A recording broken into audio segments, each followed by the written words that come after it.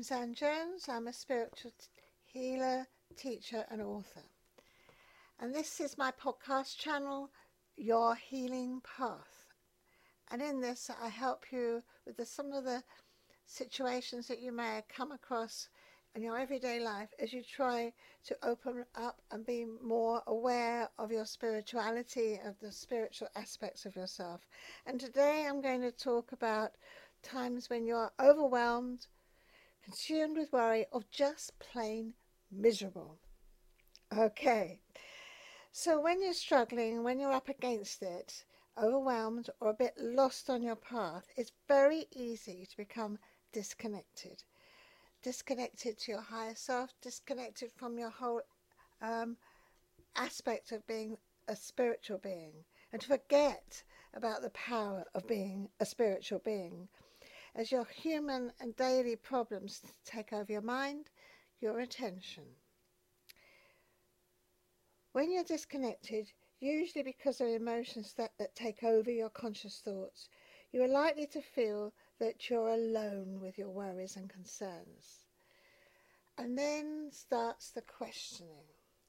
Why has this happened to me? Why do I struggle with debt? Why are my finances always in disarray? Why can't I meet a loving partner? Why can't I get a decent job? Why do I feel so miserable? Etc., etc. And then when you ask yourself questions, of course, you've got to come up with some answers. And the first thing we normally do is to find someone to blame. And you are quite likely, and I always do this, say, oh, it's my fault. What am I doing wrong? Where have I gone wrong? But you could also find that a lot of your problems might be around your family, the way they're treating you, the way they have treated, the way you expect them to treat you. Could be your workmates, your work. So it's very easy to start falling into a blame game. And always, while this is all going on, you've got your worries churning around in your head, creating dark, heavy thought forms that sit around you. You know, every time you think of something, the energy of it will go to the attention of it. So if you're worrying about yourself or the future, these energies haven't got anywhere specifically to go, so they hang around yourself.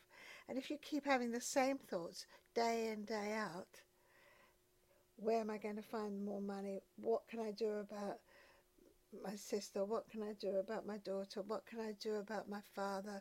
What am I going to do about finding love? All the things that are concerning you. Where am I going to get more money from? Etc., etc., etc. All these thoughts, and if they're continuously the same ones, end up creating a thick, heavy, dark cloud over you. And this heavy energy drags you down. It takes away your vitality. Your energy levels drop, and you then begin to feel more and more despondent, and you've got less energy, positive energy, to bring yourself back up, and you become more and more frustrated and lost. It's very easy to happen. It happens to all of us. And it's also very easy to forget that you actually do have a massive support system just a nanosecond away. You forget that you're part of an incredible spiritual community, just as much as you are a member of an earthly community, a tribe, your own personal tribe of your friends, people who think like you, a group that you belong to, or your family. So you're also a part of a spiritual tribe, community, and group. And it's incredibly powerful energy of the beings that can help you, the spiritual entities, people who you've been in your family have moved on. Like I have my mother who's moved on, but she speaks to me, but I don't hear her when I'm in real trouble because I shut off. I look in, I look down, I don't look up. And a lot of us do that. And recently I had a day when I was feeling particularly overwhelmed with worry about a project and its outcome. I'm part of a group, and I felt responsible. And I felt responsible. I didn't want to let down my friends and the other members of the group. And I felt that I was failing in some way. And then I started to project forward and think, it's all about the future. Nothing wrong at the moment. This is all about the future. What if this doesn't happen? What if that doesn't happen? And I usually get rid of all these silly thoughts and doubts, fears, and so on when I go for a walk. Every morning I go with my husband, Tony, and our two Labradors, Buddy and Lucy, and we go out onto the forest. It was right in the forest here. I'm very lucky. And we go for a walk, and just by being in nature, I find my energy clears, my thoughts lift, things start to look different. But this particular day, my husband was also struggling with lots of things that were going on in his life that weren't working out quite well, and he was worried about.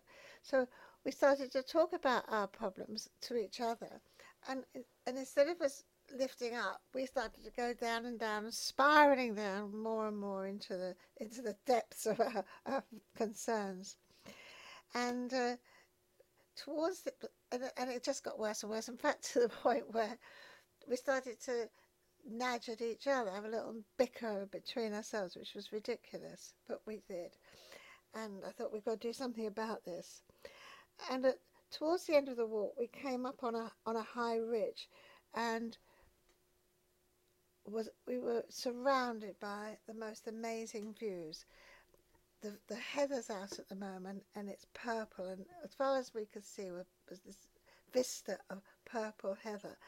And I said, right, we're going to stop now, and we're going to focus on the view. We're going to stop thinking about all these things that are troubling us, and we're just going to release ourselves from them all at the moment and just focus on the view.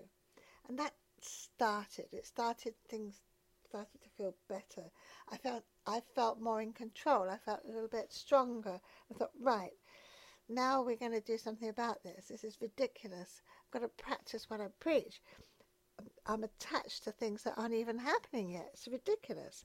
So I started to cut the cords. Now, by cutting the cords, I mean these attachments that we have to thoughts, attitudes, fears, anxieties. What if that happens? What if that happens?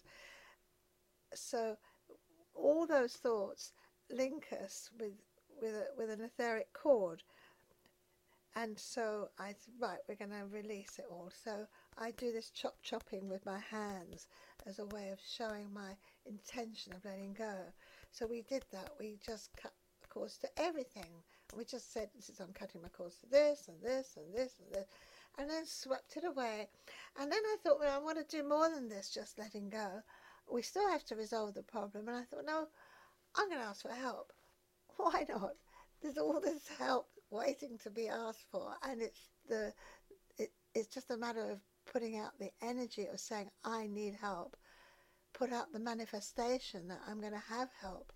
And I just did that. And I said, I surrender it all to you. You help me.